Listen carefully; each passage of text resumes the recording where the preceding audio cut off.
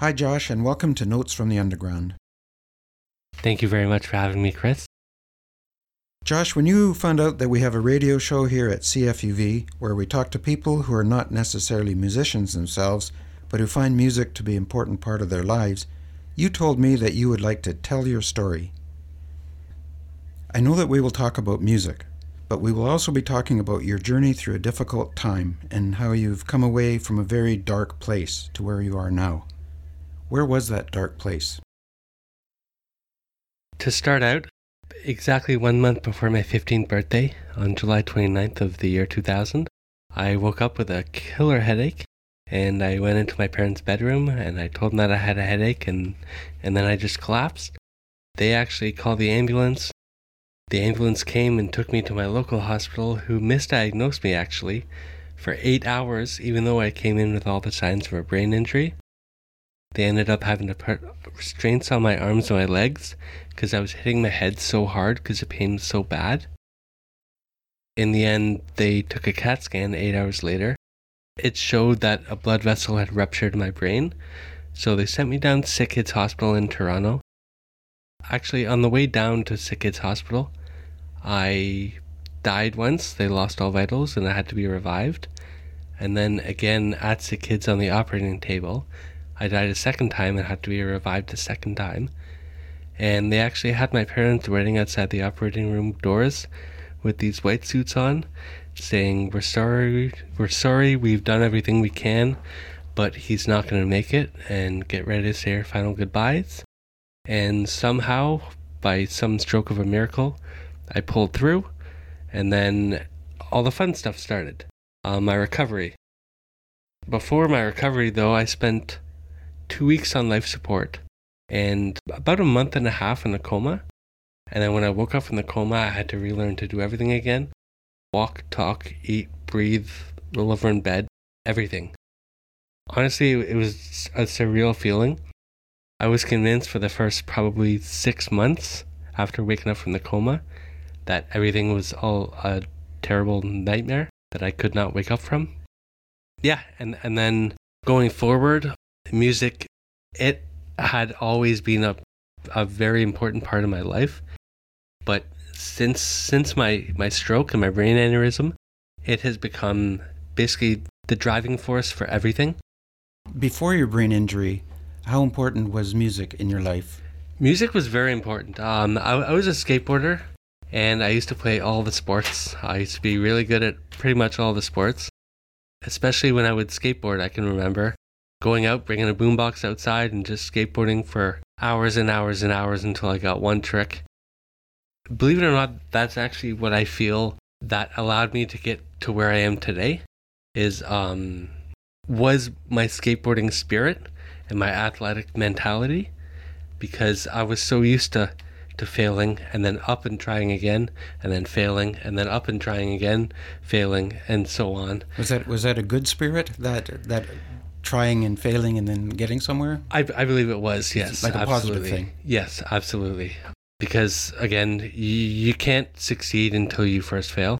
Again, when I was learning to walk and stuff, because like I said, I had to learn to do everything again.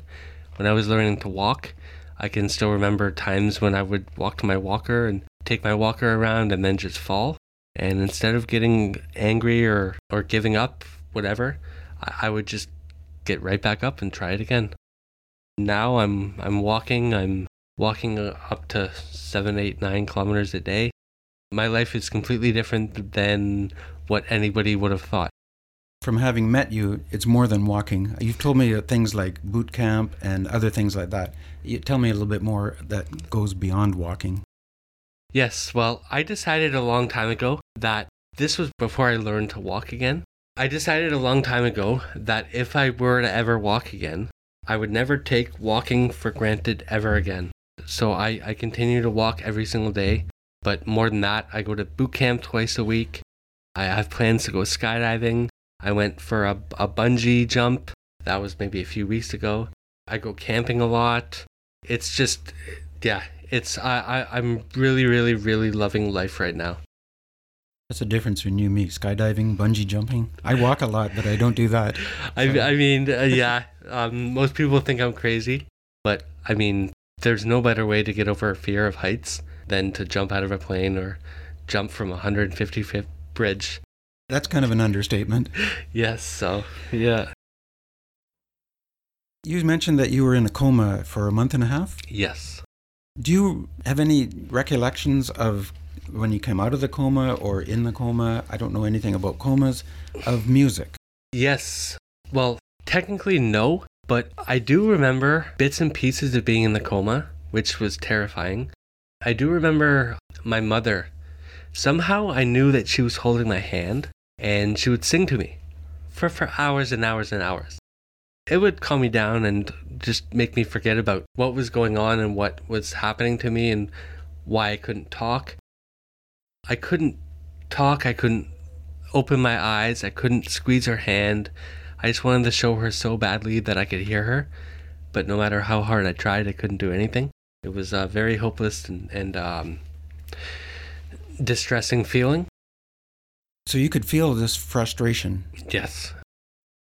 Did you connect more with music as you were healing, let's say? Yes, absolutely. I woke up from the coma. My little sister, she used to come in for the day and see me and spend the day with me and stuff. Whenever she would leave at night, she would put my headphones on. First of all, she would ask me if I wanted music.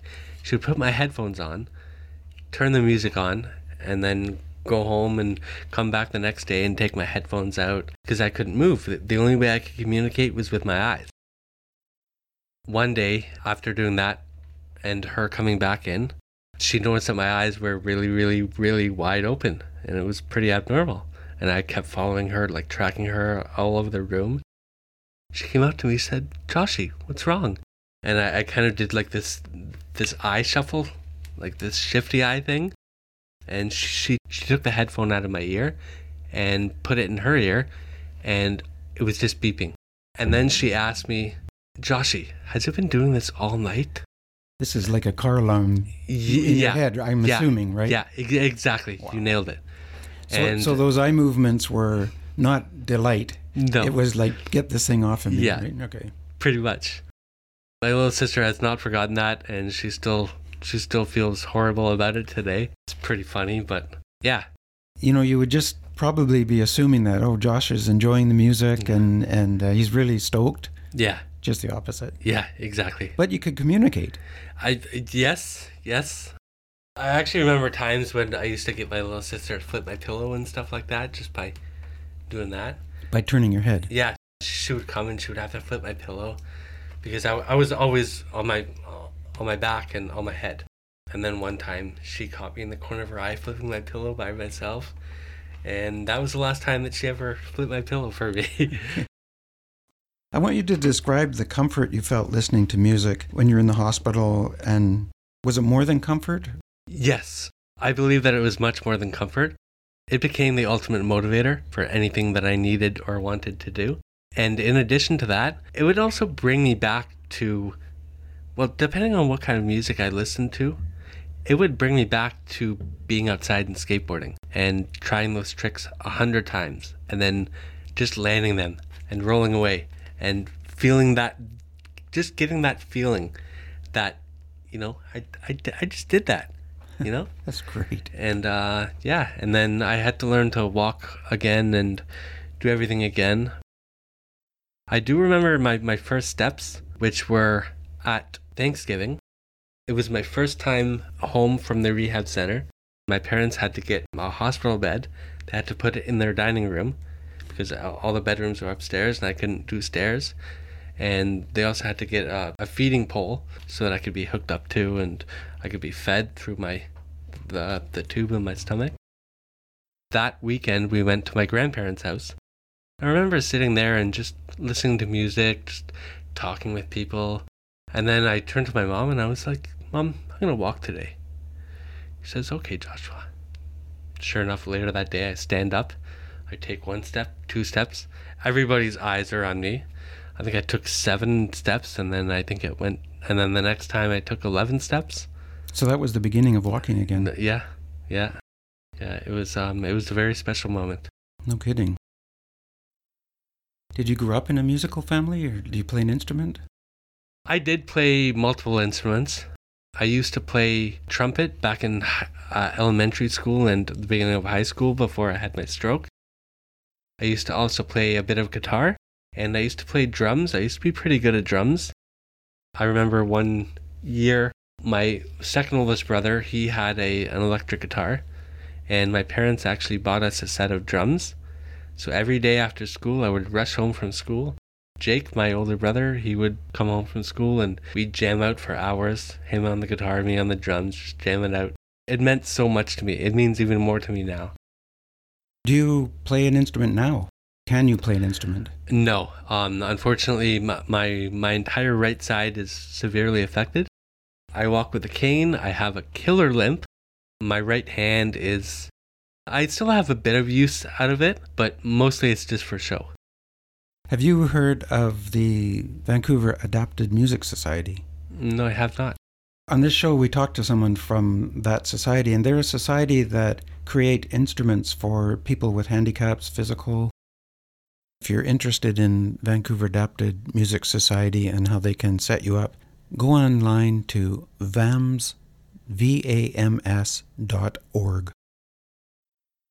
Josh, what kind of music do you like? Ooh, I have a very eclectic sense or taste of music. I like everything from the Stones, Johnny Cash, all the way to Kanye West, all the way to NoFX and Rancid. I love pretty much all kinds of music, except country. Oh, too bad. Yeah, I often hear that. I'm going to work on you on that one. Yeah, good luck. Okay, good luck. You've given me a list of songs that you would like to hear played on this show. Go down your list and please tell us what these songs mean to you. Yes, for sure. The first is Let It Be by the Beatles, because my father once told me, and I've lived my life by this, that it doesn't matter who you are or what you do, bad stuff is going to happen to you no matter what. The only thing that matters is how you respond, how you choose to respond. I'm choosing to let what happened to me make me a better person. Let It Be. That's a song about just going with the flow. It's a super powerful song. I love it. So do I. And then the second, this is actually Don't Stop Believin' by Journey.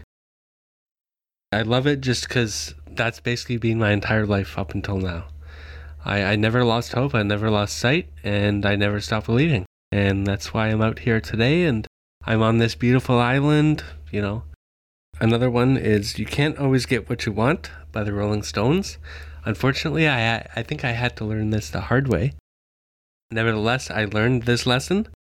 In my eyes, it's a song and a lesson about things not always going your way. So you kind of have to learn to deal with them and adapt and change your perception. The last one is Forever Young. I thought I'd throw a curveball in there. It's not country, is it? No. Okay. No. This is a hip-hop song. It's by Jay-Z. And I love it because, as we have discussed numerous times, Chris, I want to be forever young. And I'm trying to be forever young. I'm 37 years old, and I'm doing all the things that I probably should have done in my 20s, but I was not able or willing to do. I can tell the people listening that I was shocked when Josh told me he was 37, because I honestly thought he was in his 20s with all that energy and spirit. So, I mean, 37 is still young. Thank you. But you fooled me. Well, thank you for that. It's my skincare routine. You're listening to CFUV 101.9 FM or cfuv.ca if you're listening online. This is Notes from the Underground. Josh, what was it like after the rehab part of your brain injury? After the rehab, I spent about a month and a half in Sick Kids Hospital, and then I went to the rehab center for, I believe it was 9 or 10 months.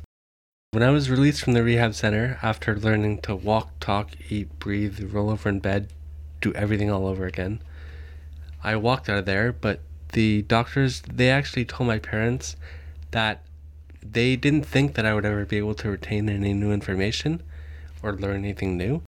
They also didn't think that I would ever be able to live independently. I'm very pleased to say that I have a pretty successful career as a graphic designer, which is mostly self-taught. I actually moved out to Victoria about a year and a half ago from downtown Toronto on my own. I didn't really know anybody out here. I just came out here just to make a life for myself, and I'm doing just that. So you did a complete fresh start. Yes, exactly. Yeah. Complete fresh start. Nice.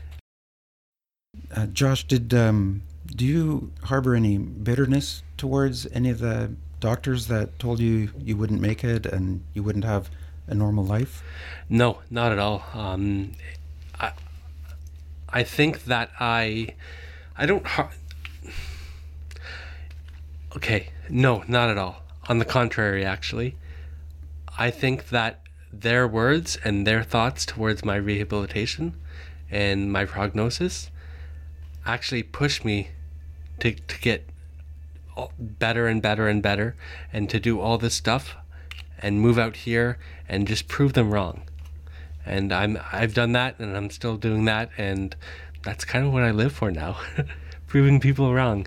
Yeah, but you do that in a very positive way. You must keep it inside because I don't see it on the outside. It's been challenging at times. How so? Well, simple things that people don't think about, like opening jars. It's pretty difficult with only one useful hand. I've found that to be kind of difficult. Granted, I've become a very adaptable person, so I've found ways around that. Probably the most difficult part was just dealing with the loneliness at the beginning, and the fact that, I'm 4,000 kilometers away from anybody that I know. It was a bit scary and a bit overwhelming, but I managed to settle in nicely. I've made a great group of friends. Like I said, we go camping. We do all the cool stuff that any young 20-year-old would do. 20-year-old, I like that. But when you moved here, you said the loneliness and stuff, but was there also that sense of excitement starting in a new place, starting out a new life? Oh, yes, absolutely. I would go for walks every single day as soon as I finished work at 2:30, because I work on Eastern time still. So as soon as I finished work at 2:30, I would go out for a walk and just go exploring, I would call it, and just walking around different areas and getting to know my way around. I've gotten to know my way around pretty well now, which is great. Yeah, Victoria is not so bad for that. No, it's definitely a very walkable and walking friendly city. And are you getting around by any other means? Yes, I bought an electric assisted tricycle last year, and it has changed my life in ways I could never have imagined. It's given me the independence to go, grocery shopping. I went grocery shopping the other day, spent, $90, and I was able to bring everything home in my trike. It's pretty incredible. Whenever I go out for a walk, whenever I go out on my bike, whenever I leave my house, my headphones are always in, and I'm always listening to music. And it's such a wide variety of music, it would probably make most other people scratch their heads and say, "What's wrong with this guy? Is this guy for real?" You should have a radio show. Called, "Is this guy for real?" No, yes, that's what we call the show? Yeah. That would work at CFUV. That's kind of title that would work pretty good. I like it. Okay, you're talking about radio. Have you ever thought of podcasts or anything where you can actually talk about what you're talking about right now on your own show? Yes, that's something that is very close in my mind right now. I'm actually planning on starting a podcast. I'm thinking about calling it Aspiring to Inspire. It would essentially be people with inspirational stories coming on and talking to me and just telling their stories and trying to inspire people. So it'll be people with similar experiences as you, or people with disabilities? No. Not just disabilities. I was listening to a podcast recently, and there was a guy who made it from Africa. Him and some friends escaped from Africa. They got on a boat. They hit on a boat. They went to Europe, which was, I believe, 14 days without food, water, light, anything. A bunch of them died, but this guy, he made it. Turns out that this guy is now the heavyweight champion of the UFC. This kind of story is like your music idea, very eclectic. Exactly. It's not just one genre of topics. Yeah, exactly. Okay, I wish you good luck in that. Thank you very much, Chris. Josh, is this anything you would consider doing on this radio station? Yes, as a matter of fact, I would. We'll see what happens in the futures, and we'll keep our ears to the track. Perfect. My fingers are crossed. We've listened now to your journey, how you've overcome some very difficult situations, and you have a very positive outlook on life, despite having had a hard time in the middle there. So I wish you the best of luck in the future ahead, and I really appreciate you dropping in today as being our guest on Notes from the Underground. Thank you so much, Chris. It was a pleasure. Good, and we'll see you out there on your tricycle. Yes. With your earbuds on. Ride safely.